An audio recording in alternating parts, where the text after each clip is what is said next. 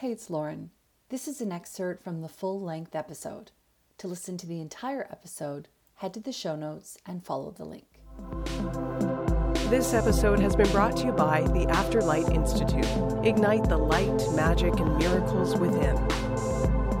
I always make an altar and do little rituals sometimes there. I like to set intentions. Ritual doesn't always need to be as literal. When I walk on the beach, I try to reach out to the ocean and the water spirits and stuff like that. Meditation and ritual can also be in nature, and I'm trying to talk to the trees, or, it's a moment of I let my mind wander, or I throw my spirit out and I let it just wash through the forest. It's also a ritual for me. It doesn't always need to be in a strict form, like at an altar and you light the candles and you cast your circle. I do those things, but I think if you only do that, that's also restricting yourself. Rituals can also be walking barefoot in the sand or dancing outside, dance in the rain and jump in those puddles. And it's important to do it and do it consciously.